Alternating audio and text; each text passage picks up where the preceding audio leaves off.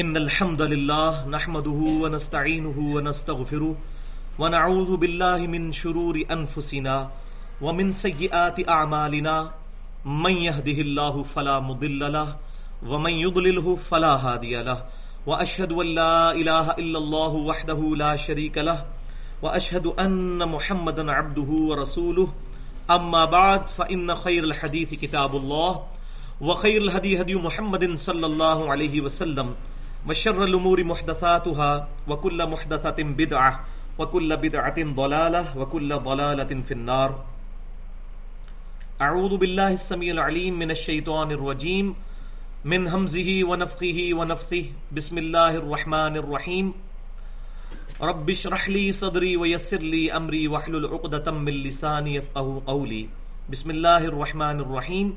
إن الله وملائكته يصلون على النبي يا أيها الذين آمنوا صلوا عليه وسلموا تسليما. اللهم صل على محمد وعلى آل محمد كما صليت على إبراهيم وعلى آل إبراهيم إنك حميد مجيد. اللهم بارك على محمد وعلى آل محمد كما باركت على إبراهيم وعلى آل إبراهيم إنك حميد مجيد. آج انشاءاللہ تعالی اللہ تعالیٰ کا نام لے کر سورۃ النساء کی آیت نمبر 36 سے شروع کریں گے، اور یہ پھر قرآنک ورژن آف 10 کمانڈمنٹس آ رہا ہے، جس کو ڈیٹیل میں اللہ تعالیٰ نے سورہ بنی اسرائیل کی آیت نمبر 23 سے لے کر 39 تک بیان فرمایا ہے. وہ 10 احکام جو تورات میں اور انجیل میں جیوز اور کرسچنز کو دیے گئے تھے، انہی کا ذکر قرآن پاک میں بھی موجود ہے 10 کمانڈمنٹس کی شکل میں. 10 بڑے بڑے احکام، جس کے نام پر ہالی ووڈ نے ایک بیہودہ فلم بھی بنائی ہے 10 کمانڈمنٹس کے نام سے. تو قرآن پاک بھی کنٹینیوشن ہے پچھلے انبیاء کرام جو پہلے گزر چکے ان کی تعلیمات کا. ان کو جو کتابیں دی گئیں وہ بھی الہامی کتابیں تھیں. ہم سب پر ایمان رکھتے ہیں، لا نفرق بین احد من رسلی. ہم ایمان لانے میں انبیاء کرام میں کوئی فرق نہیں کرتے. مرتبے کا فرق الگ چیز ہے، وہ میں پہلے ایڈریس کر چکا ہوں 3 پارے کی شروع کی جو آیت تھی، تلک الرسل فضلنا بعضهم علی بعض کے تحت. تو یہ 10 کمانڈمنٹس مکمل تو یہاں نہیں آئیں، لیکن چند ایک امپورٹنٹ چیزیں یہاں پر آ رہی ہیں. بسم اللہ الرحمن الرحیم. وَاعْبُدُوا اللَّهَ وَلَا تُشْرِكُوا بِهِ شَيْئًا. اور عبادت کرو اللہ کی اور مت شریک بناؤ کسی کو اس کے ساتھ. وہی پہلی بات تمام الہامی کتابوں میں توحید ہے. سورہ بنی اسرائیل میں بھی یہاں سے بات شروع ہوگی. وَقَضَىٰ رَبُّكَ أَلَّا تَعْبُدُوا إِلَّا إِيَّاهُ. اور تمہارے رب نے یہ بات طے کر دی تھی کہ مت پوجنا کسی کو سوائے اس کے. تو توحید از دی موسٹ سینسٹیو عقیدہ آف اسلام. سب سے حساس عقیدہ ہے، تمام انبیاء کرام کی دعوت کا خلاصہ ہے. لیکن آج میں اس کو ڈیٹیل سے ایڈریس نہیں کروں گا، کیونکہ قرآن پاک کی شہرت آفاق آیت جو ہے، ان اللہ لا یغفر ان یشرک بہ ویغفر ما دون ذلک لمن یشاء، کہ اللہ تعالیٰ اس گناہ کو کبھی معاف نہیں کرے گا کہ کوئی شخص دنیا سے اس حال میں گیا کہ اس نے اللہ کے ساتھ شرک کیا. اس کے علاوہ اللہ تعالیٰ سارے گناہ معاف فرما دے گا قیامت والے دن اگر چاہے گا. یہ آیت آئے گی اسی صورت میں اگلے درس میں، آیت نمبر 48. تو اس کے کانٹیکسٹ میں میں پھر شرک اور اس کی 2 بہت بڑی شکلوں کو انشاءاللہ ڈیٹیل کے ساتھ ایڈریس کروں گا.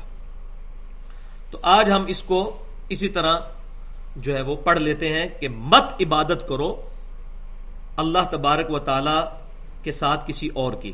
اللہ کی عبادت کرو اور اس کے ساتھ کسی کو شریک نہ ٹھہراؤ. وبالوالدین احسانا. اور والدین کے ساتھ احسان کرو. قرآن پاک میں 4 مقامات پر توحید کے بعد کنزیکٹیولی فوراً بعد والدین کے حقوق کا ذکر ہوا ہے. اور جو آیات گزری تھیں سورۃ النساء کے اندر وراثت کی آیات، ان میں بھی میں نے بتایا تھا کہ جب کوئی شخص مر جاتا ہے تو مرنے کے بعد اس کی وراثت کس طرح تقسیم ہوگی. اس میں پہلے نمبر پر ماں باپ کا ذکر آیا تھا، اس کے بعد بیوی کا، اس کے بعد بچوں کا، پھر بہن بھائیوں کا.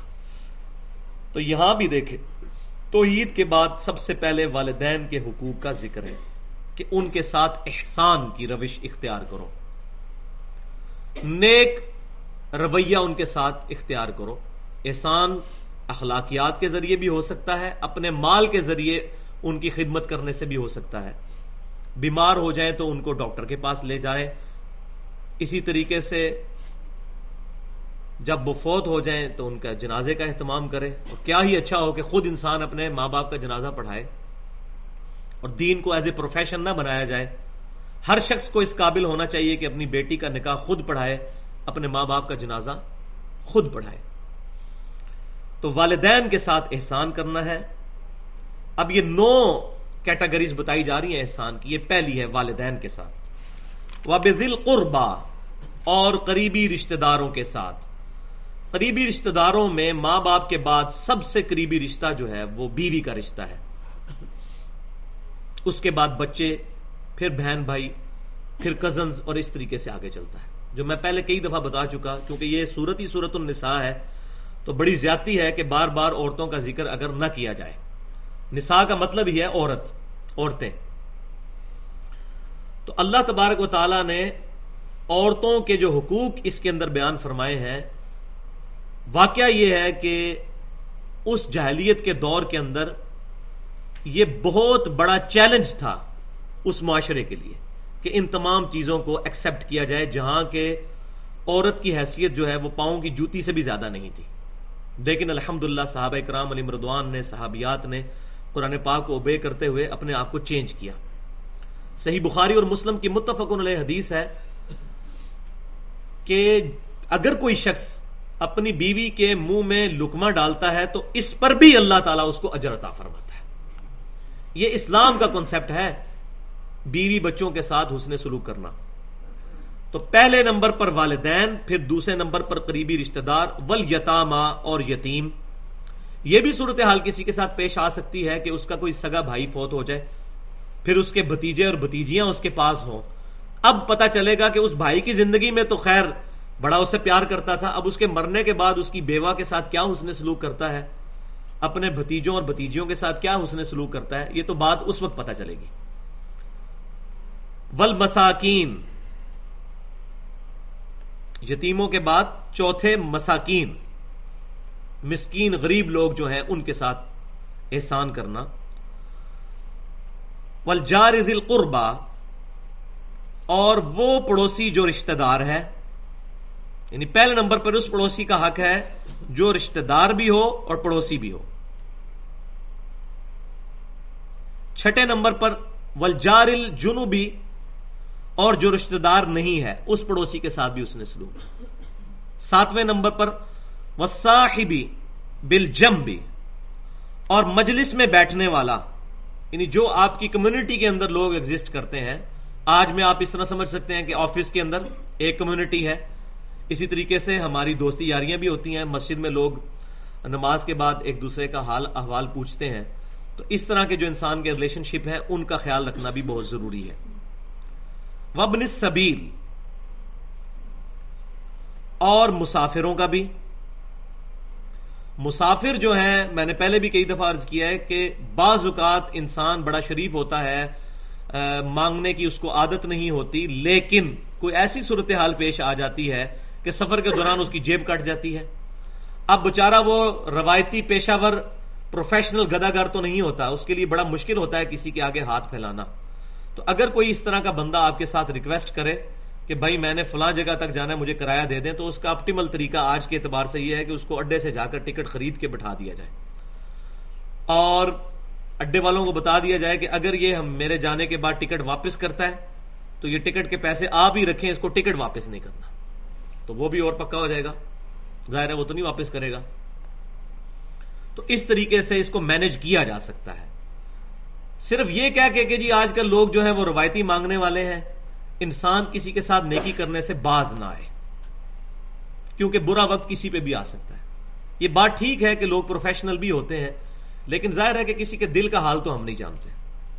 اور ظلم کی انتہا یہ ہے کہ میں نے مکہ شریف میں بارہا یہ چیز دیکھی ہے کہ طواف کعبہ کے دوران بھی کتنے پاکستانی وہاں بھیک مانگ رہے ہوتے ہیں ایسے، آپ طواف کرتے ہوئے آپ کے پاؤں میں کوئی آ جائے گا جس طرح یہاں پہ ہوتا ہے، تو وہ آپ کو اس طرح پتا چلتا ہے وہ پنجابی میں بات کرتے ہیں آپ سے، اور پھر وہ اس چیز کو کیچ بھی کرانے کی کوشش کرتے ہیں. اگر آپ نے آگے سے پنجابی بول دی تو بڑے خوش ہو جاتے ہیں کہ جناب یہ تو ہمارے علاقے کے ہیں، تو پھر وہ آپ کو جناب اس طریقے سے سٹوریاں سے، وہ پروفیشنل ہوتے ہیں. اور بعض ایسے جیب کترے بھی ہوتے ہیں طواف کعبہ کے دوران جیب کاٹنے کے لیے بلیڈ مارتے ہیں، اور کئی بار ایسا ہوا ہے کہ پیٹ لوگوں کے پھٹ جاتے ہیں، انتڑیاں وہیں گر پڑتی ہیں، کئی دفعہ ایسے ہوا ہے. تو پنجابی میں صحیح کہتے ہیں جڑے اتھے پیڑے اور لاہور بھی پیڑے، تو میں انہوں اور کہنا کہ جڑے اتھے پیڑے وہ کعبے بھی پیڑے. کعبے جا کر کوئی سوئچ نہیں آن ہو جانا کہ ادھر ایک بندہ بدنگاہی سے نہیں بچتا تو وہاں جا کے فوراً خانہ کعبے کو دیکھ کے اس کے اندر کوئی تقوی پیدا ہو جائے گا. تقوی یہاں پر ہے. بخاری مسلم کی متفق علیہ حدیث ہے، آپ صلی اللہ علیہ وسلم نے 3 دفعہ فرمایا تقوی یہاں ہے، تقوی یہاں ہے، تقوی یہاں ہے. دل کے اندر، دل کے اندر اللہ کا خوف ہوگا تبھی گناہوں سے نفرت ہوگی اور نیکیوں کی طرف استقامت ہوگی. ادروائز جناب داڑیاں رکھ لیں، پگڑیاں رکھ لیں، جتنی مرضی نمازیں پڑھ لیں، تلاوتیں کر لیں، نعتیں پڑھ لیں، جب تک دل کی صفائی نہیں ہوئی ہوگی، تزکیہ نفس نہیں ہوا ہوگا، انسان کبھی بھی سیدھے ٹریک پہ نہیں چل سکتا. اور یہ کنٹینیوس ایفرٹ ہے، کوئی ایک دن کی نہیں ہے، کنٹینیوس ایفرٹ ہے. اگر ایک دفعہ ہی کرنا ہو تو انسان جان چھڑوا لے. مثال کے طور پہ میں تو یہاں تک بات کرتا ہوں کہ ایک بندہ اگر جہاد میں شریک ہوتا ہے تو اس نے ایک دن کے لیے کیا جان اس نے اللہ کے حضور پیش کر کے جنت کما لی. لیکن بھائیو تو ایک دن کی گیم ہے، اور فجر کی نماز روزانہ تکبیر اولیٰ سے پڑھنا یہ تو روزانہ کی گیم ہے، بہت مشکل کام ہے. کالجز میں اور یونیورسٹیز میں خصوصاً جہاں پر کو ایجوکیشن ہے وہاں اپنی آنکھوں کی حفاظت کرنا یہ روزانہ کی گیم ہے. یوٹیوب پہ بیٹھ کر بیہودہ سائٹس، بیہودہ ویڈیوز سے بچنا یہ روزانہ کی گیم ہے. اس وقت تو کوئی نہیں آپ کو دیکھ رہا ہوتا، لیکن اللہ دیکھ رہا ہوتا ہے. تو بات کہاں سے کہاں نکل گئی کہ جو لونڈیوں کے حقوق، جو مسافروں کے حقوق ہیں ان کے ساتھ بھی حقوق پورے کیے جائیں، احسان کیا جائے. وما ملکت ایمانکم، اور وہ غلام جو تمہارے ہاتھوں کی ملکیت ہیں، یعنی لونڈیاں یا غلام یا کنیزیں، ان کے ساتھ بھی حسن سلوک کرنا ہے. اس میں پہلے بھی ایڈریس کر چکا ہوں، آج کل یہ سسٹم اس طرح اسٹیبلش نہیں رہا. ان اللہ لا يحب من کان مختالا فخورا، بے شک اللہ تعالی پسند نہیں کرتا جو بہت مغرور ہو اور شیخی خورا ہو. یہ اردو میں بھی لفظ استعمال ہوتا ہے، خورا. اللہ تعالی مغرور شخص کو اور شیخی بگاڑنے والے کو پسند نہیں کرتا. یہ 2 نشانیاں کنجوس بندے کے اندر ضرور پائی جاتی ہیں. ایک تو تکبر ہوگا اس کے اندر اپنے مال کی وجہ سے، اور دوسرا اب اس کے پاس 2 راستے ہیں اپنے مال کو جتانے کے. ایک راستہ تو یہ ہے کہ وہ شخص کسی غریب کی مدد کرے اور لوگ اس کو دعائیں دیں کہ یہ بڑا سخی ہے، اور دوسرا یہ ہے کہ کسی کو کچھ نہ دے، بس ویسے ہی شیخی بگاڑتا پھرے. بات پوچھنے پر کہاں سے کہاں تک نکل جائے کہ جی یہ جو گاڑی ہے یہ تو میں نے اس سے پہلے فلاں گاڑی تھی وہ بیچ کے تو پھر میں نے یہ مارچا مارا اور اب یہ نئی میں نے ریبون خریدی ہے. اس طرح کی وہ اپنی شیخیاں بگاڑنا شروع کرتے. تو یہ بھی کنجوس بندے کی نشانی ہوگی. تو یہ چیزیں جب کنکلوڈ ہو رہی ہوتی ہیں آیات کے اندر، وہ بڑا ان کا انٹلیکچوئل ربط ہوتا ہے پچھلی چیزوں کے ساتھ. اب اللہ تعالیٰ فرما رہا ہے کہ مغرور اور شیخی خورے لوگوں کی نشانی کیا ہے، وہ آگے ساتھ آگئی وہی بات. الذین یبخلون ویأمرون الناس بالبخل، وہ لوگ کہ جو خود بھی بخل کرتے ہیں، کنجوسی کرتے ہیں، ویأمرون الناس بالبخل، اور لوگوں کو بھی کہتے ہیں جی کنجوسی کرو. اور پاجی کالا سے ہی پیسے جوڑ کے رکھو، سارے خرچ کر چڑھنے جے، کوپڑا سے ہی بچا کے رکھو. یہ اکثر سننے کو بات ملتی ہے نا. ٹھیک ہے فضول خرچی نہیں کرنی، لیکن فضول خرچی کا یہ بھی مطلب نہیں ہے کہ جہاں خرچ کرنا ہے وہاں بھی نہ بندہ خرچ کرے. اچھا وہ یہ کیوں کرتے ہیں؟ یہ بڑی زبردست مینٹیلٹی ہے کہ وہ خود کنجوسی کرتے ہیں اور لوگ کہتے ہیں کنجوسی کرو. چلو خود تو کر لی، لوگوں کو کیوں کہتے ہیں؟ لوگوں کو بھائیو اس لیے کہتے ہیں کہ ان کو ہر وقت یہ ڈر لگا رہتا ہے کہ اگر ہم نے لوگوں کو نہ کہا تو کوئی ہمیں نہ ملامت کر دے اس بات کے اوپر کہ اتنا پیسہ اللہ نے تمہیں دیتا ہے، کوئی اللہ دی راہ بھی لاؤ. تو پہلے ہی پریمپٹیو ایکشن لیتے ہوئے نا لوگوں کو یہ کہنا شروع کرتے ہیں بھائی جی کالا سے پیسے جوڑ کے رکھو. اب یہ بندہ جو اکثر جس کا تقیہ کلام لوگوں کو یہ ہوگا کہ بھائی جی پیسے اپنے سے جوڑ کے رکھو, تو کسی بندے کی جرت ہوگی اس کو کہ بھی 4 پیسے تم فلاں اپنے رشتہ دار کو بھی دو. آپ خود بھی سوچیں گے یار یہ تو مجھے جوڑنے کا کہتا ہے, اور جب میں اس کو یہ مشورہ دوں گا تو یہ تو الٹا مجھے 4 سلواتیں سنائے گا. تو وہ جان بوجھ کے ایسی باتیں کرتے ہیں تاکہ اگلے بندوں کو پہلے ہی ٹھپ دیں, کیونکہ بندہ مشورہ ہی نہ دے سکے. وَيَكْتُمُونَ مَا آتَاهُمُ اللَّهُ مِنْ فَضْلِهِ, اور چھپاتے ہیں اس چیز کو جو اللہ تعالیٰ نے اپنے فضل سے ان کو عطا فرمائی ہے. اب یہ چھپانا مال کا چھپانا بھی ہو سکتا ہے, کسی پر ظاہر نہیں کرتے. کئی لوگ ہیں امیر لوگ, آپ دیکھیں انہوں نے سلوکے پہنے ہوتے ہیں پرانے پرانے نیچے بنیان کی جگہ, اور ان کے جیبیں بھری ہوئی ہوتی ہیں لیکن سائیکل پہ پھر رہے ہوتے ہیں, کروڑ پتی ہوتے ہیں. ہمارے اپنے ایک ریلیٹیو 3-4 دن پہلے وہ فوت ہو گئے ہیں, اللہ تعالیٰ ان کے گناہوں کی مغفرت کرے. تو ان کی ایج تقریباً 80 سال پلس تھی. تو ان کی یہی حالت تھی, ان کے آپ کپڑے, ان کی اپنی حالت دیکھیں. 2 وقت کی روٹی لگتا تھا مشکل سے پوری ہوتی ہے, لیکن بینک میں لاکھوں روپیہ چھوڑ کے مرے, پیچھے اولاد بھی کوئی نہیں ہے. اب بھتیجے بھتیجیاں جو ہیں وہ ہوتے آئیں گے اور ان کے ساتھ معاملات جو کریں گے وہ کریں گے. تو ان کی پوری زندگی وہ دولت ان کے کام نہیں آئی. تو یہ ایک جو مینٹالٹی ہے مال کو چھپانا, ظاہر کیا جائے تو فخر کی نیت سے نہ کیا جائے.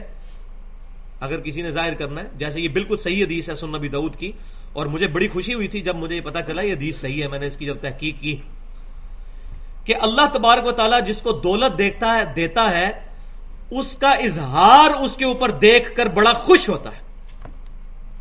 دیکھیں کیسی مینٹالٹی ہے اسلام کی.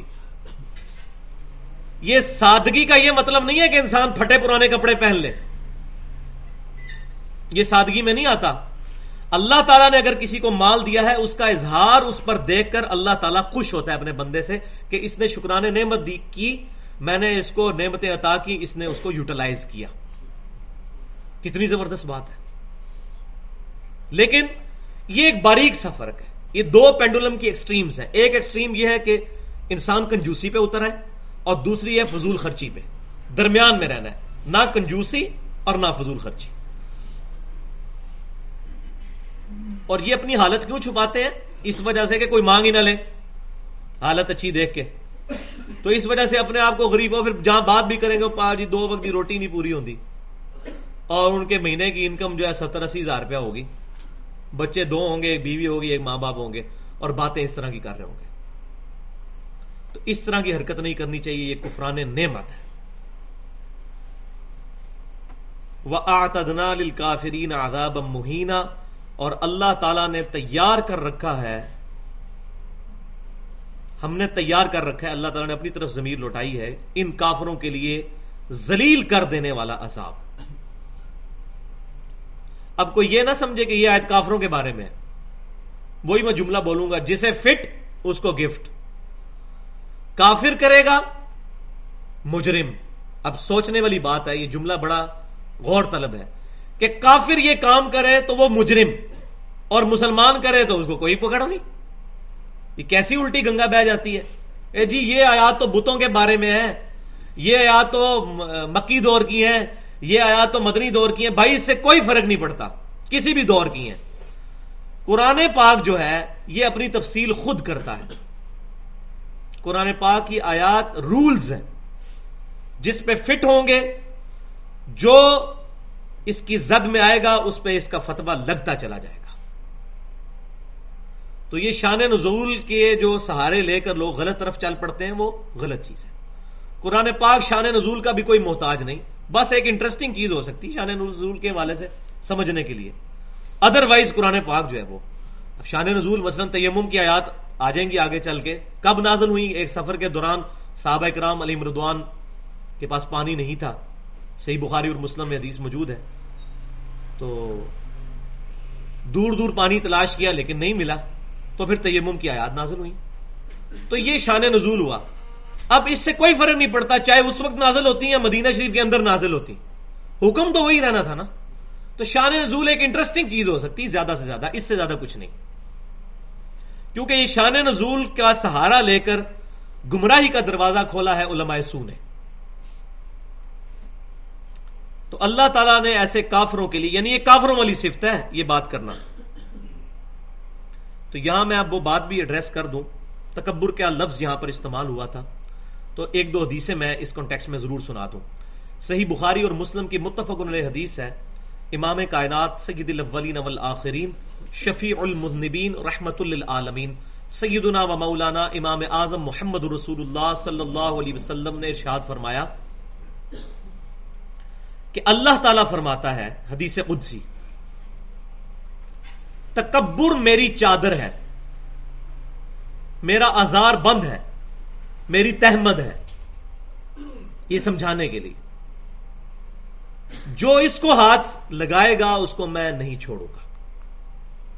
کوئی شخص اپنی شلوار پر یا تہمد پر یا چادر پر یا پگڑی پہ کسی کو ہاتھ لگانے دیتا ہے، اس کو بے عزتی سمجھتا ہے اپنی.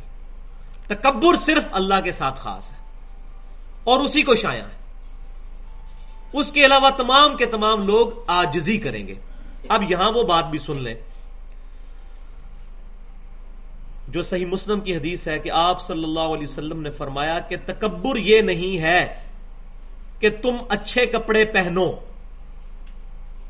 اچھے دکھو، بلکہ تکبر یہ ہے کہ حق بات کو قبول نہ کرو اور لوگوں کو حقیر جانو. سب سے بڑا متکبر وہ ہے جو حق بات کو قبول نہیں کرتا. صحیح بخاری اور مسلم کی حدیث کوئی پیش کر دی، بھئی نماز کا طریقہ یہ ہے، اب وہ تکبر میں اتر آیا کہ جی اتنے بڑے بڑے بزرگ پاگل ہیں، وہ کیوں نہیں پڑھتے رہے، میں نہیں پڑھتا، حدیث ہے تو میں کیا کروں، قرآن کی آیت ہے تو میں کیا کروں. یہ نہ بھی کہے، بدتمیزی پہ نہ بھی اترے، اس کو نہ مانے تو یہ بھی تکبر ہے. کیونکہ مسلمان کی تو خاصیت ہے سمعنا واطعنا، سنا اور اطاعت قبول کر لی. ہو مسلمان، اس کو قرآن پاک کی کوئی آیت پیش کی جائے یا بخاری اور مسلم سے کوئی حدیث پیش کی جائے اور وہ مانے نا، اس سے بڑا کون آکڑ خان ہے. تو کیسی بات آپ صلی اللہ علیہ وسلم فرمائی صحیح مسلم کی حدیث کہ تکبر یہ نہیں کہ تم اچھے دکھو، اچھا لباس پہنو، بلکہ تکبر یہ ہے کہ تم حق بات سے اناد کرو، ریجیکٹ کر دو اس کو اور لوگوں کو حقیر جانو. اچھے کپڑے پہننا کوئی بری بات نہیں. صحیح مسلم میں حدیث موجود ہے، ام سلمہ رضی اللہ تعالی عنہا نے نبی صلی اللہ علیہ وسلم کی وفات کے بعد ایک کرتا آپ صلی اللہ علیہ وسلم کا نکالا، جس کرتے کے اوپر جو ہے وہ یہاں پر بھی کڑھائی ہوئی تھی. آج یہ بائی چانس میں اسپیشلی کڑھائی والا کرتا نہیں پہن کے آیا، یہ تو بیچ میں مجھے اب وہ اپنی کڑھائی نظر آ کے سامنے وہ لیپ ٹاپ میں تو مجھے حدیث یاد آ گئی. تو کڑھائی والا آپ صلی اللہ علیہ وسلم نے کرتا پہنا ہوا تھا، یہاں پر بھی اس جگہ پر بھی اس کی کڑھائی تھی اور اسی طریقے سے دامن کے اوپر بھی. تو ام سلمہ رضی اللہ تعالیٰ عنہا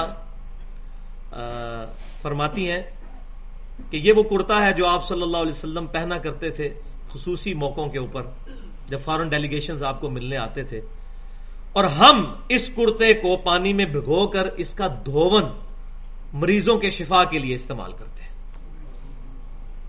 لیکن یہ آپ صلی اللہ علیہ وسلم کے ساتھ خاص ہے، یہ آپ صلی اللہ علیہ وسلم کے تبرکات سے برکت حاصل کرنا یہ آپ صلی اللہ علیہ وسلم کے ساتھ خاص ہے. صحیح بخاری میں کتاب الشروع چیپٹر میں حدیث موجود ہے کہ صلح حدیبیہ کے دوران نبی صلی اللہ علیہ وسلم جب وضو فرما رہے تھے تو صحابہ کرام آپ کے وضو کا پانی بھی نیچے نہیں گرنے دیتے تھے، اپنے جسم پر ملتے تھے، حتیٰ کہ آپ صلی اللہ علیہ وسلم کا بلغم شریف بھی کسی کے ہاتھ پر آتا اور دوسرے کو نہ ملتا تو وہ ہاتھ سے ہاتھ مل کے اپنے جسم پر ملتا تھا. اس کو اپنے پر نہ قیاس کیجیے گا. بخاری اور مسلم کی متفق علیہ حدیث ہے کہ آپ صلی اللہ علیہ وسلم کا پسینہ مبارک صحابہ کرام عطر کے طور پر استعمال کرتے تھے، اس پسینے میں سے خوشبو آتی تھی. تو آپ صلی اللہ علیہ وسلم کا تھوک مبارک، بلغم شریف یا پسینہ مبارک، اس کو اپنے آپ پر نہ قیاس کریں. اسی لیے ہم کہتے ہیں کہ آپ صلی اللہ علیہ وسلم انسان ہیں لیکن ہماری طرح کے انسان نہیں ہیں. انسانیت کی صفت میں ہماری طرح ہے، کوالٹیز میں ہماری طرح نہیں. ٹھیک ہے، تو اس میں پہلے بھی کئی دفعہ ایڈریس کر چکا ہوں، بلکہ میرا جو لیکچر ہے پچھلی دفعہ 12 ربیع الاول پہ جو دیا تھا ولادت مصطفیٰ نام سے، ہمارا یوٹیوب کے ایڈریس پہ پڑا ہوا ہے، اس میں نے تمام چیزیں ڈیٹیل سے ایڈریس کی ہیں. تو اچھے کپڑے پہننا یہ تکبر نہیں ہے، لیکن یہ کپڑے پہن کر کسی دوسرے کو حقیر سمجھنا شروع کر دے بندہ، جس طرح آج کل ہوتا ہے. کئی لوگ جو ہیں وہ ایک تو حرام کام کرتے ہیں کہ اپنی گلے کے اندر سونے کی زنجیر ٹانگ لیں گے یا گولڈ پلیٹڈ جو ہے وہ گھڑیاں پہننا شروع کر دیں گے، اور پھر وہ بار بار ایسے کر کے بار بار ٹائم دیکھیں گے 10 دفعہ. اور کئی ایسے بھی ہوتے ہیں جن کو ٹائم بھی نہیں دیکھنا آتا، ان لوگوں نے بھی پہنی ہوتی ہیں. یہ میں صحیح بتا رہا ہوں آپ کو. تو وہ کس لیے کر رہے ہوں گے؟ تاکہ اس کے ذریعے اپنا روب لوگوں پر ڈالیں اور لوگوں کو حقیر سمجھیں گے. یہ اکثر جو لوگ کلف والے سوٹ پہنتے ہیں ان کے اندر بھی اس طرح کا تکبر آ جاتا ہے. تو یہ کلف والا سوٹ پہننا برا نہیں ہے، لیکن اس کو پہن کر دوسروں کو حقیر جاننا یہ برا ہے. لہذا کسی کے بارے میں بدگمانی نہیں کی جا سکتی. اسی طریقے سے تکبر کی ایک علامتوں میں سے علامت ہے جو بخاری اور مسلم کی متفق علیہ حدیث ہے کہ شلوار کا، تہمد کا، کپڑے کا ٹخنوں سے نیچے کرنا، یہ بھی تکبر کی علامتوں میں سے ایک علامت ہے. اور آپ صلی اللہ علیہ وسلم نے فرمایا کہ مرد کے لیے، صحیح مسلم میں حدیث ہے، پسندیدہ حالت یہ ہے تہمد کی کہ آدھی پنڈلی تک ہو. آدھی پنڈلی سے لے کر ٹخنوں تک کچھ گناہ کی بات نہیں، اور ٹخنوں سے نیچے دوزخ میں ہے. تکبر کے طور پر اگر کوئی بغیر تکبر کے کرتا ہے ہم اس میں فتویٰ نہیں لگاتے، لیکن اس کو ترغیب دلائیں گے یہ خلاف سنت ہے. کیونکہ سنن ابی داؤد کے اندر حدیث موجود ہے، آپ صلی اللہ علیہ وسلم نے فرمایا کہ کپڑوں کا ٹخنوں سے نیچے لٹکانا ہی تکبر ہے. It is the symbol of تکبر، it is symbol of pridence. اور وہ حدیث بہت خطرناک ہے جو سنن ابی داؤد کے اندر موجود ہے کہ آپ صلی اللہ علیہ وسلم نے فرمایا کہ جس کا کپڑا ٹخنوں سے نیچے ہو اللہ تعالیٰ اس کی نماز ہی قبول نہیں کرتا. یہ بہت خطرناک مسئلہ ہے. تو نماز کے اندر ایٹ لیسٹ ضرور اس چیز کو ایز اے پروٹوکول اڈاپٹ کروانا چاہیے ائمہ کرام کو بھی کہ وہ ٹخنوں سے اوپر شلواریں کروا لی جائیں لوگوں کی. بلکہ اس حدیث میں یہاں تک موجود ہے کہ آپ صلی اللہ علیہ وسلم نے سزا کے طور پر ایک بندے کو جس کا شلوار کپڑا ٹخنوں سے نیچے تھا اس کو کہا وضو بھی دوبارہ کر کے ہو. یہ نہیں فرمایا کہ وضو ٹوٹ گیا. یہ جو اس طرف لوگ جاتے ہیں وہ بھی غلو کرتے ہیں. وضو کوئی نہیں ٹوٹتا، کسی محدث نے اس پہ باب نہیں باندھا کہ وضو ٹوٹ جاتا ہے. آپ نے فرمایا کہ وضو دوبارہ کرو، جس کا کپڑا ٹخنوں سے نیچے ہو اللہ اس کی نماز قبول نہیں کرتا. تو آپ اگر ساتھ یہ فرما دیتے نا اس کا وضو ٹوٹ جاتا ہے تو پھر ہم مانتے. یہ دوبارہ کروانا اس کو یاد دہانی کے لیے کہ اس کو ایک دفعہ یاد رہے، جس طرح چھوٹی سی پنشمنٹ بھی کلاس کے اندر دی جاتی ہے نا کہ اتنے منٹ کے لیے کھڑے ہو جاؤ، تو یہ پنشمنٹ کے طور پہ تھا. کسی محدث نے دنیا میں یہ باب نہیں باندھا کہ کپڑا ٹخنوں سے نیچے ہو تو وضو ٹوٹ جاتا ہے. تو وضو ٹوٹنے والا مسئلہ نہیں ہے، لیکن نماز قبول نہیں ہوگی.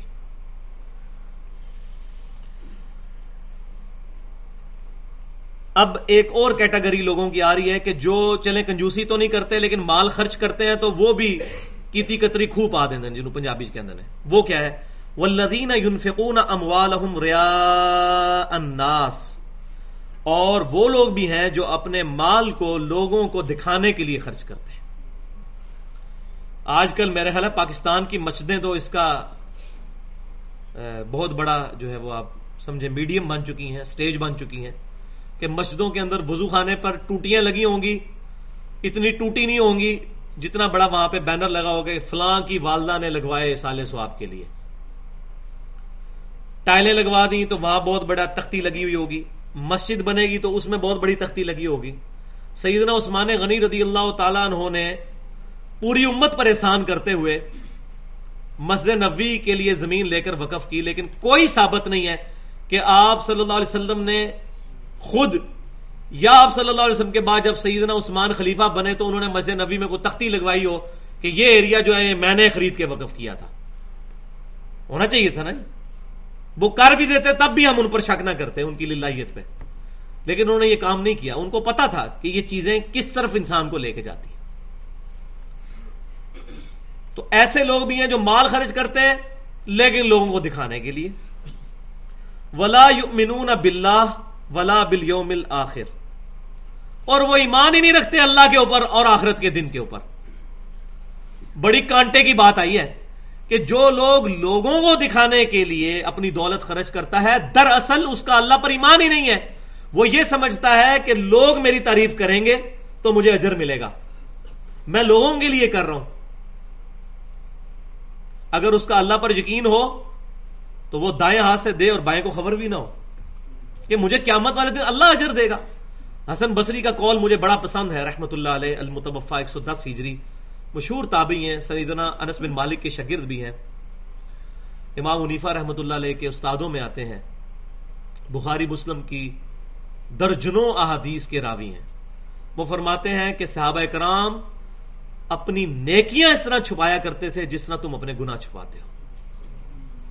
بڑی زبردست بات ہے. کوئی شخص یہ چاہتا ہے میرا گناہ لوگوں پر ایکسپوز ہو، جو نیک نیت ہو. جو بدماشی پہ اترا ہے اس کی تو علیحدہ بات ہے نا، جو تھوڑا بہت بھی نیک ہوگا نا وہ بھی یہ نہیں چاہے گا کہ اس کے گناہ کسی کو پتا چلیں، اس کے ماں باپ کو، بیوی بچوں کو، کسی پر ایکسپوز ہو.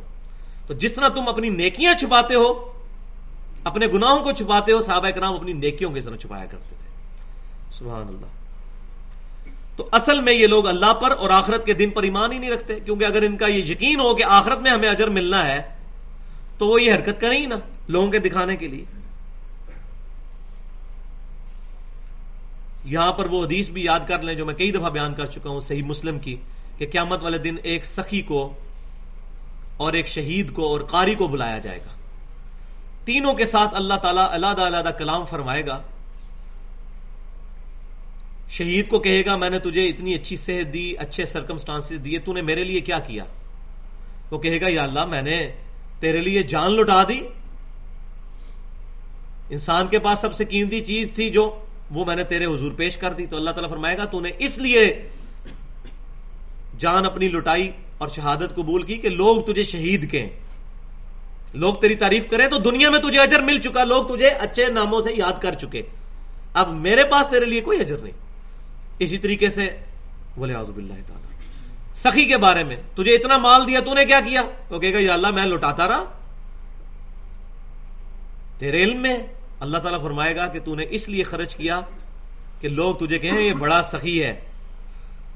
اسی لیے ٹائلیں لگوائی ہوتی ہیں نا بڑی بڑی تختیاں مسجدوں کے اندر، اور پھر لکھا ہوتا ہے بدست فلاں افتتاح کیا گیا، یہ بھی لکھا ہوتا ہے صاحب.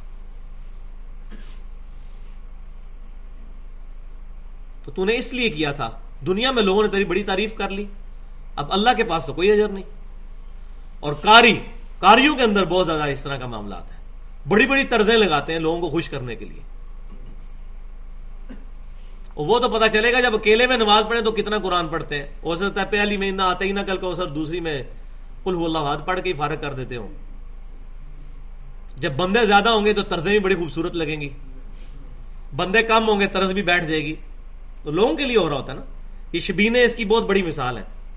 شبینوں میں آپ دیکھیں کیسی کیسی طرزیں لوگ لگاتے ہیں، لیکن ہم کسی پہ بدگمانی نہیں کرتے. یہ اس لیے باتیں کی جا رہی ہیں کہ اگر کسی کے دل میں وہ خود اپنی اصلاح کر لے. ہم کسی پہ فتویٰ نہیں لگاتے کہ وہ اس لیے کرتا ہے، لیکن ایسا ہوتا ہے، شیطان انسان کو ہتھیا لیتا ہے. تو ان تینوں لوگوں کو پھر نبی صلی اللہ علیہ وسلم فرماتے ہیں، صحیح مسلم کے الفاظ ہیں، اوندے منہ کر کے دوزخ میں ڈال دیا جائے گا. وَلِعَوْذُ بِاللَّهِ تعالی. وَمَن يَكُنِ الشَّيْطَانُ لَهُ قَرِينًا فَسَاءَ قَرِينًا. اور وہ بدقسمت ہو جائے شیطان جس کا ساتھی، پس وہ بہت ہی برا ساتھی ہے. یعنی ایسے لوگ جو لوگوں کو دکھانے کے لیے یہ اعمال کرتے ہیں، اصل میں شیطان ان کا سنگی بن چکا ہوتا ہے، اور وہ یہ سمجھ رہے ہوتے ہیں کہ ہم نیکی کے راستے پہ چل رہے ہیں. حالانکہ شیطان انسان سے نیکی کا کام کروا کے بھی پیسے بھی ضائع ہوئے. دیکھیں نا جی، پیسے تو جیب سے نکل گئے نا، آخرت میں جو اجر ملنا تھا وہ تو ملنا ہی کو نہیں، پیسے بھی ضائع ہوئے. اس سے تو بہتر تھا خرچ ہی نہ ہوتے. تو شیطان اس کے برے اعمال کو اچھا کر کے اس کی نظروں کے سامنے سنوار دیتا ہے، یا اچھے اعمال کے اندر ریاکاری کی ملاوٹ کروا کے اس کے اعمال کو برباد کر دیتا ہے. وَمَاذَا عَلَيْهِمْ لَوْ آمَنُوا بِاللَّهِ وَالْيَوْمِ الْآخِرِ. یار ان کا کیا نقصان ہوتا اگر یہ لوگ کاش ایمان لے آتے اللہ پر اور قیامت کے دن پر. وَأَنفَقُوا مِمَّا رَزَقَهُمُ اللَّهُ. اور خرچ کرتے اس مال میں سے جو اللہ نے ان کو دیا ہے. وَكَانَ اللَّهُ بِهِمْ عَلِيمًا. اور اللہ تعالی خوب واقف ہے ان کے اعمال سے. اللہ تعالیٰ کے علم میں ہے کہ کون بندہ ریاکاری کے لیے کر رہا ہے اور کون اللہ تعالیٰ کے ساتھ اخلاص شو کرتے ہوئے مال اس کی بارگاہ میں لوٹا رہا ہے. اور اس کا کلائمیکس آ رہا ہے اب، ان اللہ لا یظلم مثقال ذرہ. بے شک اللہ تعالیٰ ظلم نہیں کرتا ایک ذرے کے برابر بھی. وَإِن تَكُ حَسَنَةً يُضَاعِفْهَا وَيُؤْتِ مِن لَّدُنْهُ أَجْرًا عَظِيمًا. اگر کسی شخص نے معمولی سی بھی نیکی کی ہوئی تو اللہ تعالیٰ اس کو دگنا کر دیتا ہے، اپنے پاس سے اجر عظیم عطا فرماتا ہے. یعنی کوئی شخص یہ نہ سمجھے کہ میں نے یہ نیکی چھپ کر کی تو جب تک میں لوگوں پہ اظہار نہیں کروں گا. یہ کئی لوگ ہیں جناب، کتنے فلمی ایکٹر ہیں جو ٹی وی پہ آ کے یہ کہہ رہے ہوتے ہیں جی کہ ساڑی کدے تہجد ہی نہیں قضا ہوئی. تو جس کو نماز بے حیائی اور برے کاموں سے نہیں روک رہی اس کی کیا تہجتیں ہیں؟ کہتے ہیں بالکل فخریہ کہتے ہیں، اور امال ان کی آپ دیکھ لیں. اور کئی آپ کو پتا ہے ایسے سنگرز ہیں جن کو مراب ڈلے ہوئے ادھر نمازیں پڑھ پڑھ کے، لیکن ان کی حالات آپ باقی دیکھ لیں. تو بھائیو تقوی بالکل ڈیفرنٹ چیز ہے. یہ ظاہری گیٹ اپ کو اڈاپٹ کرنے کا نام نہیں ہے. وہی بات میں ڈاکٹر سراج صاحب والی ریپیٹ کرتا ہوں. میں نام ان کا اس لیے لیتا ہوں کہ میں نے بات کی تو لوگ کہیں گے بڑی سخت بات کی.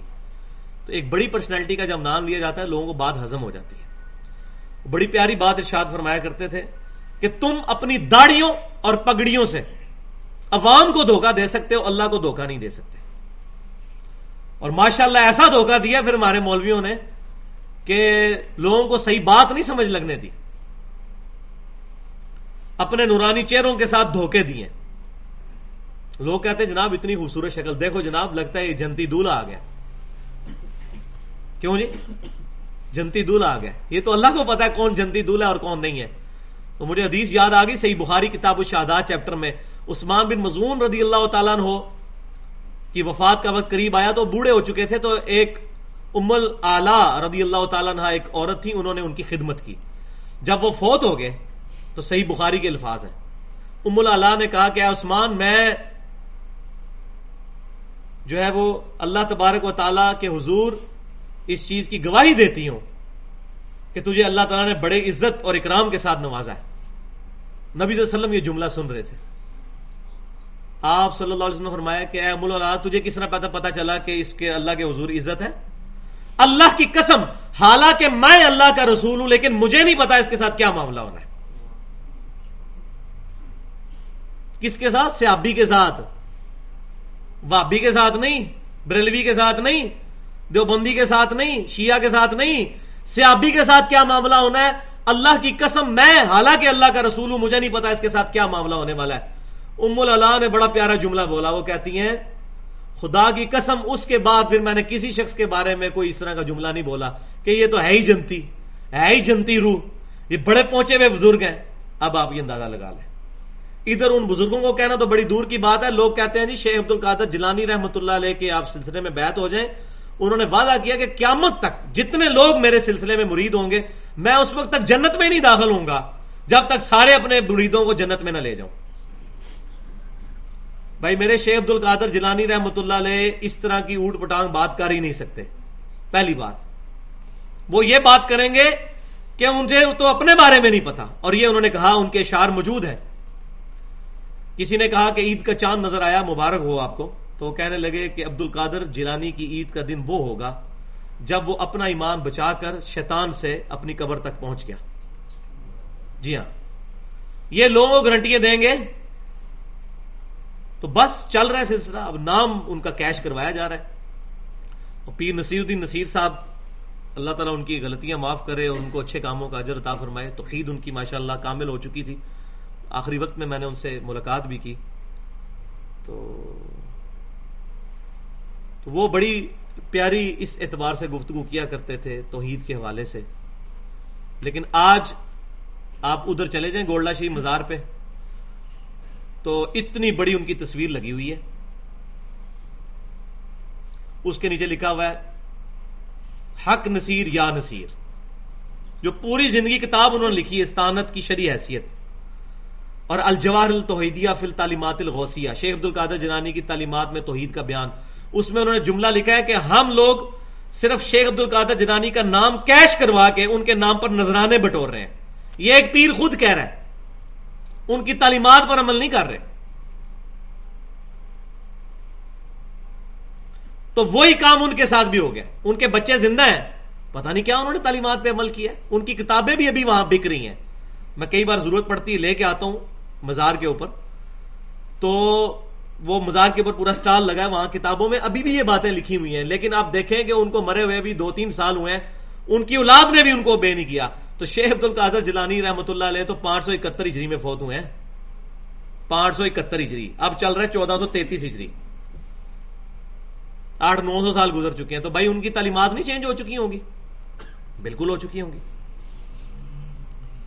اب آ رہی ہے وہ آیت جو کریٹیکل ترین آیت ہے جس کے اوپر میں نے آج تھوڑی ڈیٹیل سے گفتگو کرنی ہے، سورۃ النساء کی آیت نمبر 41.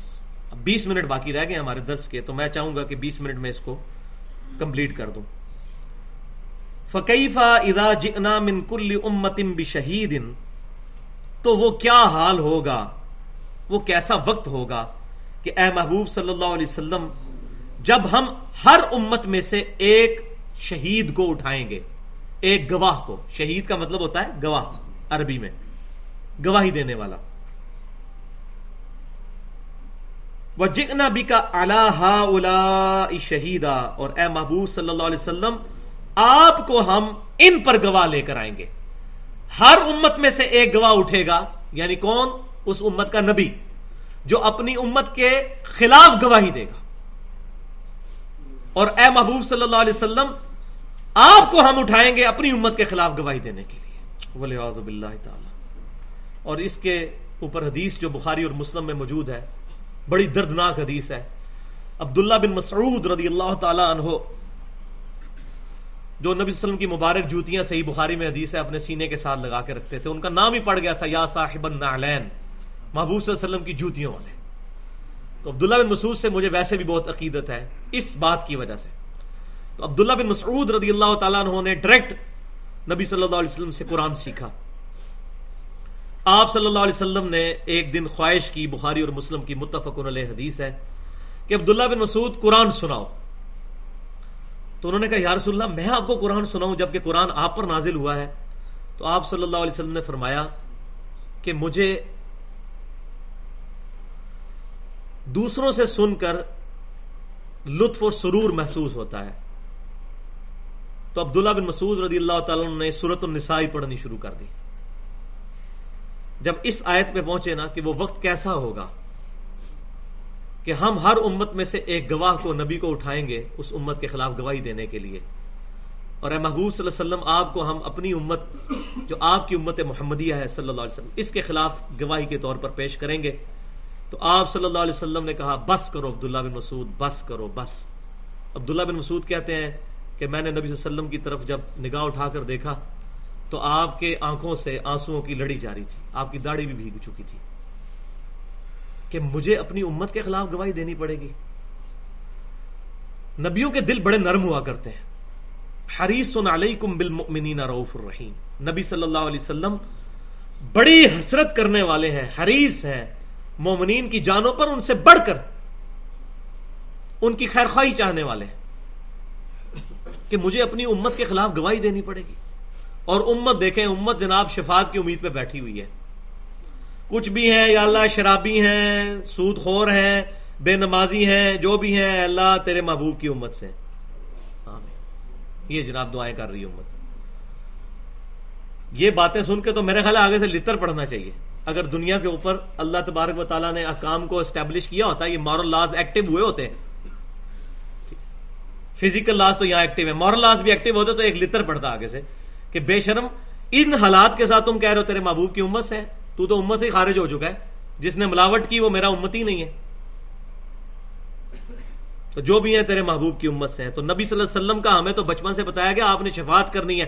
بھائیو آپ صلی اللہ علیہ وسلم نے امت کی شکایت بھی لگانی ہے. سورۃ الفرقان کی آیت نمبر 30، 19واں پارہ پہلا صفحہ کھول کے پڑھ لیجئے گا. وقال الرسول یا رب ان قوم اتخذوا هذا القرآن مہجورا. اور رسول اللہ قیامت والے دن یہ شکایت کریں گے، اے اللہ میری امت نے، میری قوم نے قرآن کو پیٹ کے پیچھے ڈال دیا تھا، اس کی تعلیمات کو چھوڑ دیا تھا. اب مجھے بتائیں جس کی شکایت امام کائنات صلی اللہ علیہ وسلم لگا دیں گے اس کی شفاعت کون کرے گا؟ شفاعت حاصل کرنے کے لیے شکایت سے بھی بچنا ہے. جو قرآن کو چھوڑ دے گا آپ صلی اللہ علیہ وسلم اس کی شکایت کریں گے. والعیاذ باللہ تعالی. تو یہ آیت آپ صلی اللہ علیہ وسلم نے سنی تو آپ صلی اللہ علیہ وسلم کی آنکھوں سے آنسو روا ہو گئے. اب یہ شہید کے لفظ کو بھی سمجھ لیں. شہید کا مطلب ہے گواہ. اس کے لیے شاہد کا لفظ بھی قرآن میں استعمال ہوتا ہے. جو امام احمد بریلوی صاحب نے سورۃ الاحزاب کی آیت کا جب ترجمہ کیا، انا ارسلناک شاہدا و مبشرا و نذیرا، تو اس کا ترجمہ کرتے ہوئے انہوں نے کر دیا کہ اے محبوب صلی اللہ علیہ وسلم، ہم نے آپ کو حاضر و ناظر بنا کر اور خوشخبری دینے والا اور ڈر سنانے والا بنا کر بھیجا. شاہد کا ترجمہ وہاں انہوں نے حاضر و ناظر کیا، لیکن اس آیت میں انہوں نے شاہد کا ترجمہ گواہی کیا ہے، شہید کا. ایک ہی لفظ ہے، شاہد یا شہید.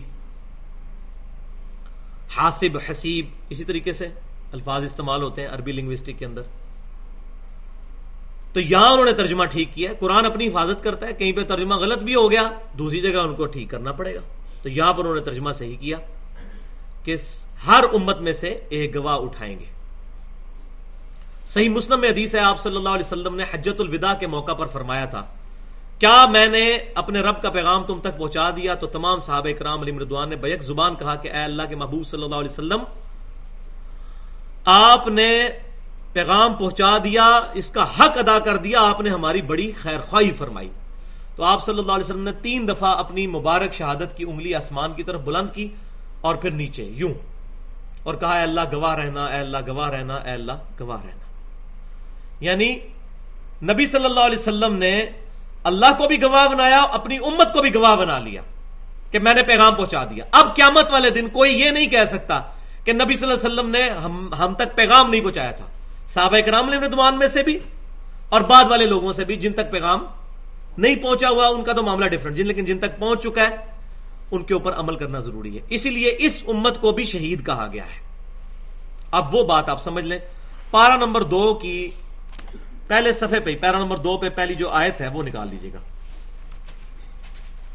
میں یہ بات سمجھا دوں آپ کو. آیت نمبر 143 سورۃ البقرہ کی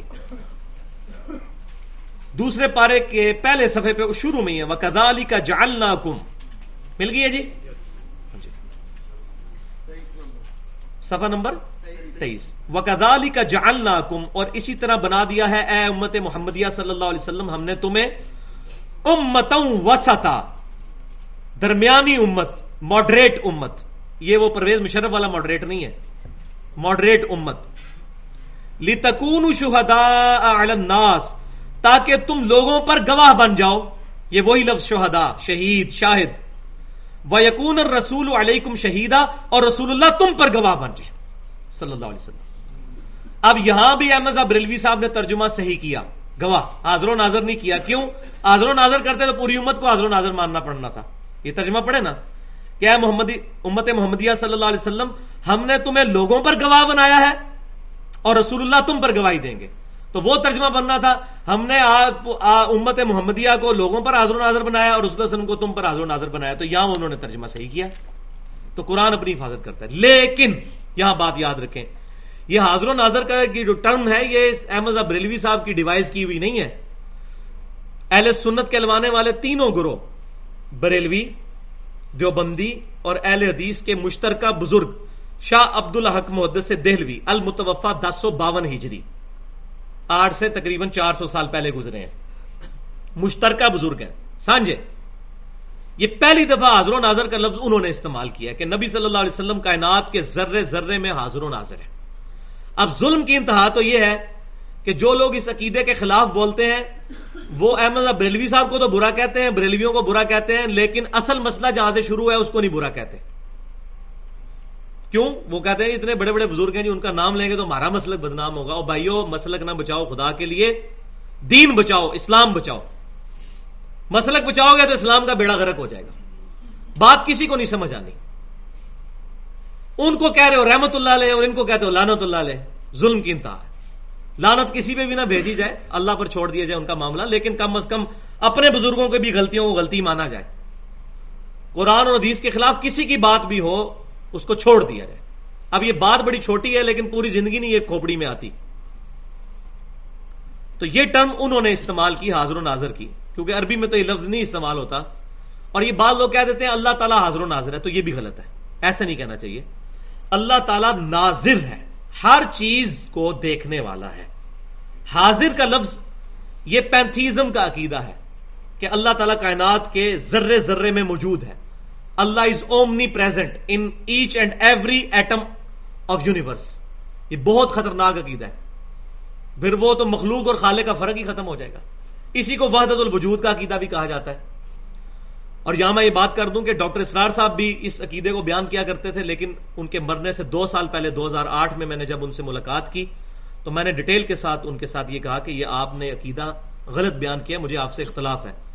تو انہوں نے مجھے کہا کہ جو صوفیاء کا وحدت الوجود ہے میں اس کو نہیں مانتا، لیکن بدقسمتی یہ ہے کہ ان کی کتابوں میں اس سے ملتا جلتا ایگزیکٹ تو وہ نہیں لیکن چیزیں موجود ہیں.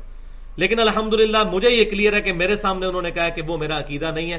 اگر کہیں لکھا بھی تھا میں اسے رجوع کرتا ہوں، میرا یہ عقیدہ نہیں ہے. میرا عقیدہ وحدت الوجود کا یہ ہے کہ اس کائنات کو ایک وجود نے بنایا. تو میں نے کہا ڈاکٹر صاحب یہ جو ہے یہ تو توحید ہے، اس کا نام وحدت الوجود تو نہیں ہے، اس کے لیے کوئی اور نام آپ رکھ لیں، توحید کا نام رکھ لیں. گرچہ قرآن حدیث سے یہ لفظ بھی ثابت نہیں توحید کا، یہ ٹرم ہم استعمال کرتے ہیں توحید کی، قرآن میں کہیں لفظ موجود نہیں توحید، ایک ٹرم ہے سمجھانے کے لیے. تو خیر انہوں نے رجوع کیا الحمدللہ. مجھے اس بات کی خوشی ہے کہ میرے سامنے انہوں نے کیا 2-3 بندوں سکھ راویوں کے سامنے الحمدللہ. تو یہ حاضر و ناظر کا جو عقیدہ ہے یہ شاہ عبداللہ محدث دہلوی صاحب سے شروع ہوا اور وہ اس طرح کی آیات کو سہارا لیتے ہیں. تو یہ جو آیت ہم نے بھی پڑھی سورۃ البقرہ کی آیت نمبر 143، تو اس کے شان نزول میں صحیح بخاری میں حدیث موجود ہے.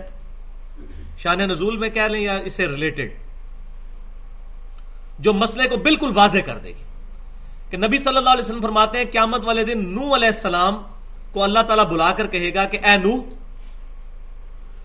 کیا آپ نے ہمارا پیغام اپنی امت تک پہنچا دیا تھا؟ نوح علیہ السلام کہیں گے یا اللہ پہنچا دیا تھا. پھر امت کو بلایا جائے گا نوح علیہ السلام کی، تو نوح علیہ السلام کی امت کہے گی یا اللہ نوح نے کوئی پیغام نہیں پہنچایا، اپنا گواہ پیش کرے. حضور صلی اللہ علیہ وسلم نے صحیح کیل ٹھوک دی ہمارے میں، ہماری عقلوں کے اوپر صحیح طریقے سے ضرب لگاتے ہوئے حجۃ الوداع کے موقع پر پوچھ لیا میں نے پہنچا دیا پیغام. تو ہم مانے ہوئے سارے صحابہ کرام ہمارے ریپرزینٹیٹو تھے نا، وہ اس وجہ سے آپ صلی اللہ علیہ وسلم نے گواہ بنایا تھا کہ یہ نہ ہو کہ یہ امت بھی مکر جائے. تو نبی صلی اللہ علیہ وسلم فرماتے ہیں کہ نوح علیہ السلام کی امت جب مکر جائے گی تو اللہ تعالیٰ امت محمدیہ کو گواہ کے طور پر لے کر آئے گا. تو امت محمدیہ کہے گی کہ ہم گواہی دیتے ہیں کہ نوح علیہ السلام نے پیغام پہنچایا تھا. اور وہ گواہی کیا وہ حاضر و ناظر تھے ہوں گے وہاں پہ اس قرآن کی وجہ سے، کیونکہ قرآن میں موجود ہے نا. صحیح بات ہے، سورہ نوح پڑھ کے دیکھ لیں 29ویں پارے میں بندے کے آنسو نہیں رکتے. اے اللہ میں نے ان کو دن کو بھی بلایا، میں ان کو رات کو بھی بلایا. اس اللہ کے بندے نے 950 سال تک تن من دھن توحید کے لیے وقف کر دیا، لیکن صرف 78 بندے ایمان لے کر آئے، صرف تقریباً 1000 سال تبلیغ میں. تو امت کہے گی، ہماری امت گواہی دے گی ان کے خلاف.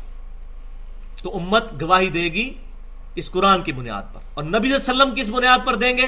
آپ صلی اللہ علیہ وسلم نے صحابہ کرام سے حجۃ الوداع کے موقع پر یہ بات پوچھ لی تھی کہ پیغام پہنچا دیا؟ سب نے کہا ہاں یا رسول اللہ، آپ صلی اللہ علیہ وسلم نے پہنچا دیا بلکہ حق ادا کر دیا. تو اس آیت سے یہ بات بالکل کلیئر ہوگی. اب اس کانٹیکسٹ میں اس وقت جو اسٹیبلش عقیدہ چل رہا ہے تصوف کے اندر حاضر و ناظر کا، وہ آپ سمجھ لیں. ان کا موقف یہ ہے، اور یہ صرف پاکستان میں نہیں ہے، یہ بڑی بدبختی ہے. لوگ کہتے ہیں جی صرف یہ عقیدے پاکستان میں ہے، پوری دنیا کے صوفیوں کے یہ عقیدے ہیں.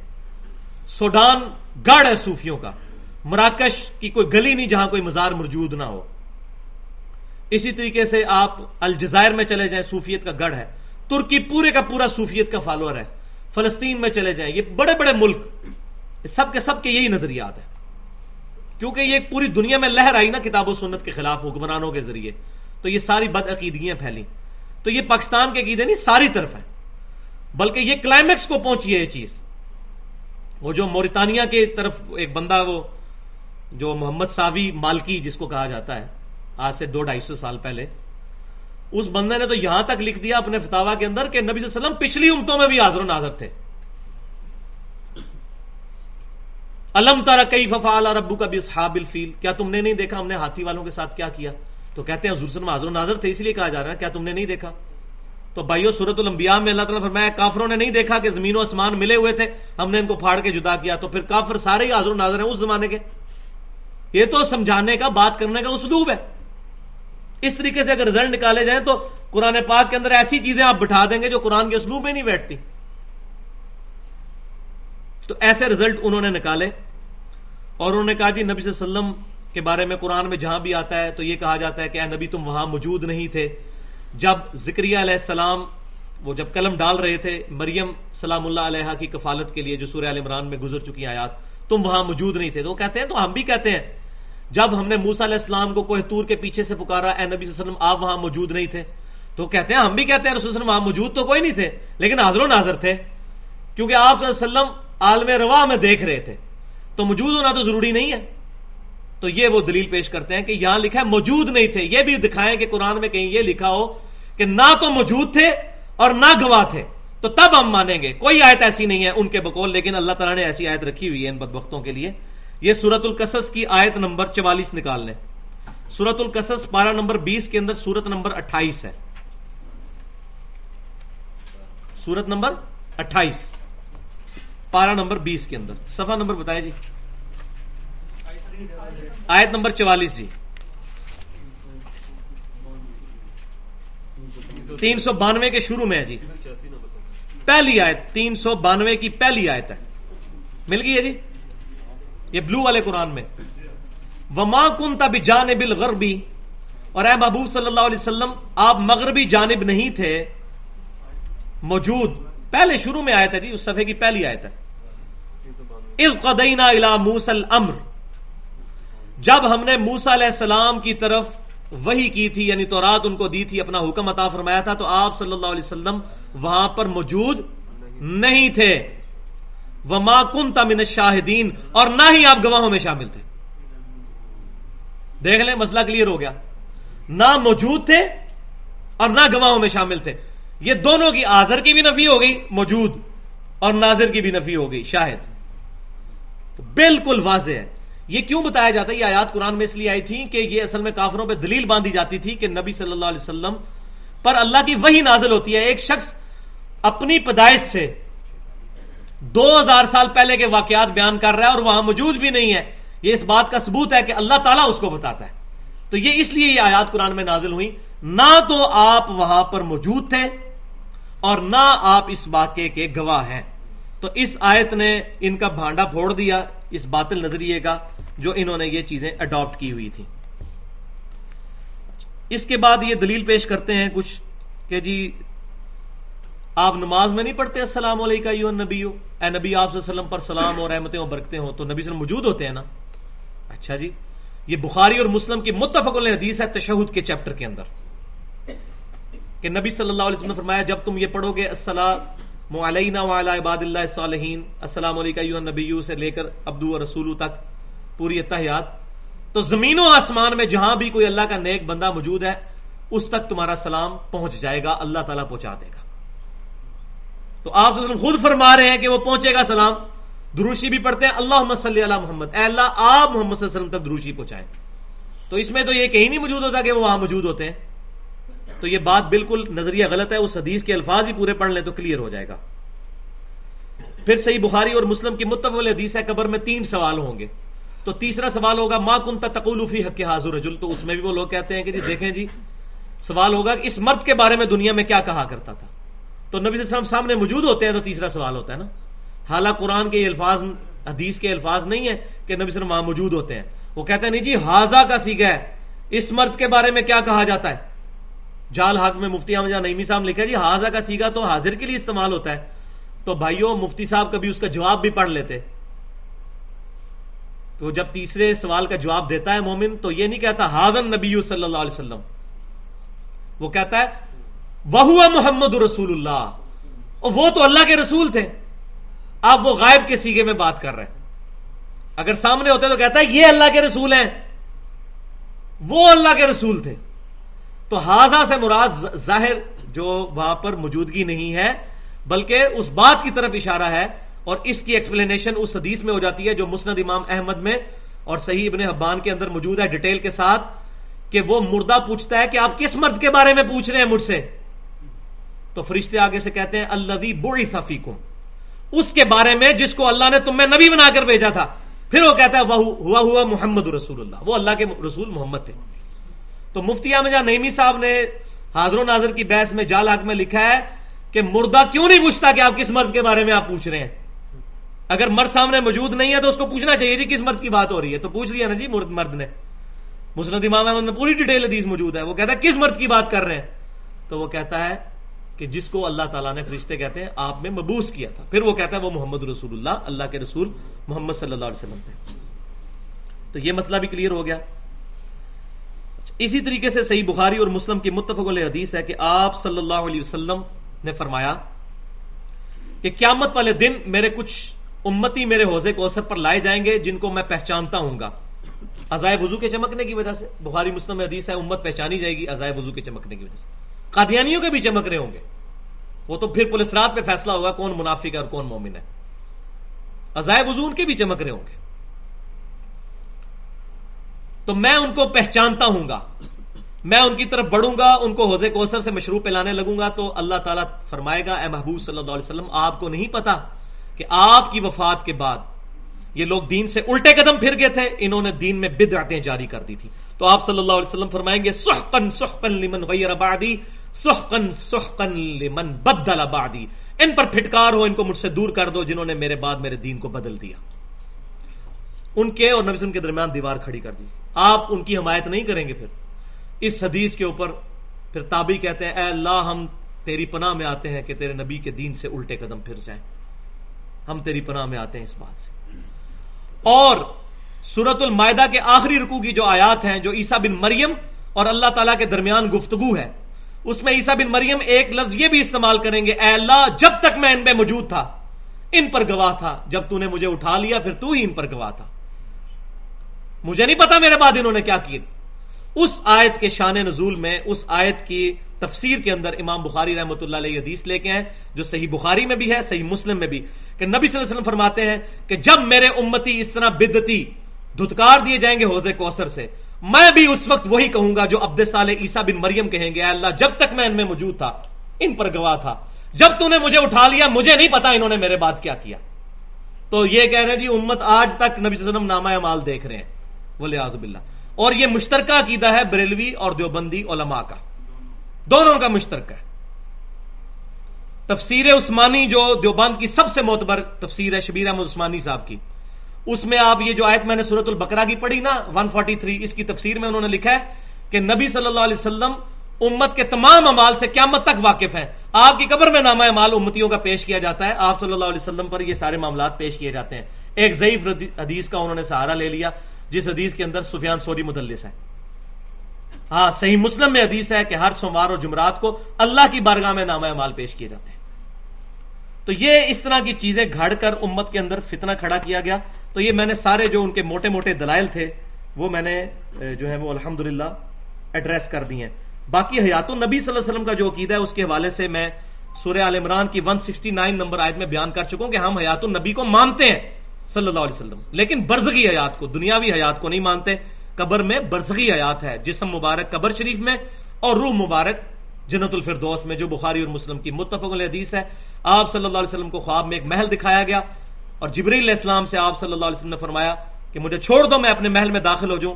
تو جبرائیل علیہ السلام نے عرض کیا کہ آپ کہ دنیا میں چند دن باقی ہیں، آپ اپنی وفات کے بعد اسی محل میں آئیں گے. تو آپ صلی اللہ علیہ وسلم کی روح مبارک جنتوں میں ہے اور جسم مبارک مدینہ شریف کی قبر میں بالکل صحیح سلامت حالت میں الحمدللہ موجود ہے.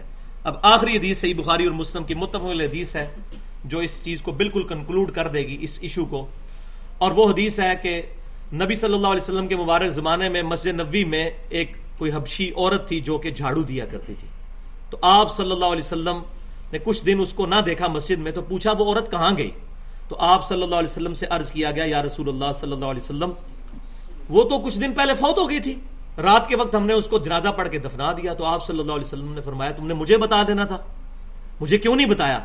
تو انہوں نے آپ صلی اللہ علیہ وسلم کے آرام کا خیال رکھا، لیکن آپ صلی اللہ علیہ وسلم کے حضور تو دین کا کام کرنے والوں کی وقت تھی نا، جو مسجد کی صفائی کرتی تھی. تو آپ صلی اللہ علیہ وسلم نے فرمایا کہ پھر مجھے اس کی قبر بتاؤ. تو آپ صلی اللہ علیہ وسلم اس کی قبر پر گئے اور قبر پر جا کر اس کا جنازہ پڑھا. کیا حسن اخلاق ہے الحمدللہ. ایک حبشیہ عورت، صحابہ کرام نے اس کو عام سا سمجھ کے دفنا دیا اور نبی صلی اللہ علیہ وسلم اس کی قبر پہ جا کے جنازہ پڑھ رہے ہیں. بخاری مسلم کے متفق علیہ حدیث ہے. اس حدیث سے یہ بات بالکل واضح ہو گئی کہ آپ صلی اللہ علیہ وسلم کو یہ نہیں پتا تھا کہ وہ عورت فوت ہو چکی ہے، ورنہ تو آپ صرف صحابہ کرام سے کہتے کہ ہاں وہ کچھ دن پہلے فوت ہو گئی تھی، میں اس کی قبر میں گیا تھا، میں نے اس کو دیکھا تھا. یہ کہتا ہے نا قبر میں حضور آتے ہیں، تو نبی صلی اللہ علیہ وسلم اس کی قبر میں اگر گئے ہوتے تو صحابہ کرام سے تو نہ پوچھ رہے ہوتے اس طرح. تو وہ کہتے ہیں ہاں 4 دن پہلے میں قبر میں گیا ہوں, قبر میں اس کو دیکھ کے آیا ہوں, اس نے مجھے دیکھا ہے, تم نے مجھے بتایا کیوں نہیں ہے؟ تو یہ حدیث بھی اس بات پر دلیل ہے. اب اس لیول پہ آ کے مجھے شرم آ رہی ہے اس طرح کی باتیں کرتے ہوئے, صرف اس لیے سمجھانا پڑ رہا ہے کہ خدا کے لیے ان عقائد کو نظر ثانی کریں. تو یہ 169 نمبر آیت سورہ آل عمران کی, اس میں میں نے حیات النبی کا مسئلہ کلیئر کیا ہے, اور 179 نمبر آیات کی تفسیر میں میں نے 40 منٹ میں عقیدہ علم غیب کلیئر کیا ہے کہ علم غیب کا صحیح عقیدہ کیا ہے انبیاء اکرام کے بارے میں, کیونکہ نبی غیب کے علم کے بغیر نبی نہیں ہوتا, لیکن اس میں اصل عقیدہ کیا ہے کہ وہ اللہ کی عطا سے ہوتا ہے, اور جتنا اللہ عطا فرماتا ہے اتنا ہی ہوتا ہے. سبحانک اللہم بحمدک اشہد ان لا الہ الا انت استغفرک واتوب الیک. اللہ تعالی حق بات کو ہمارے دلوں میں راسخ فرمائے, اور کوئی غلط بات میرے منہ سے نکل گئی ہمارے دلوں سے محو کر دے. وما علینا الا البلاغ المبین.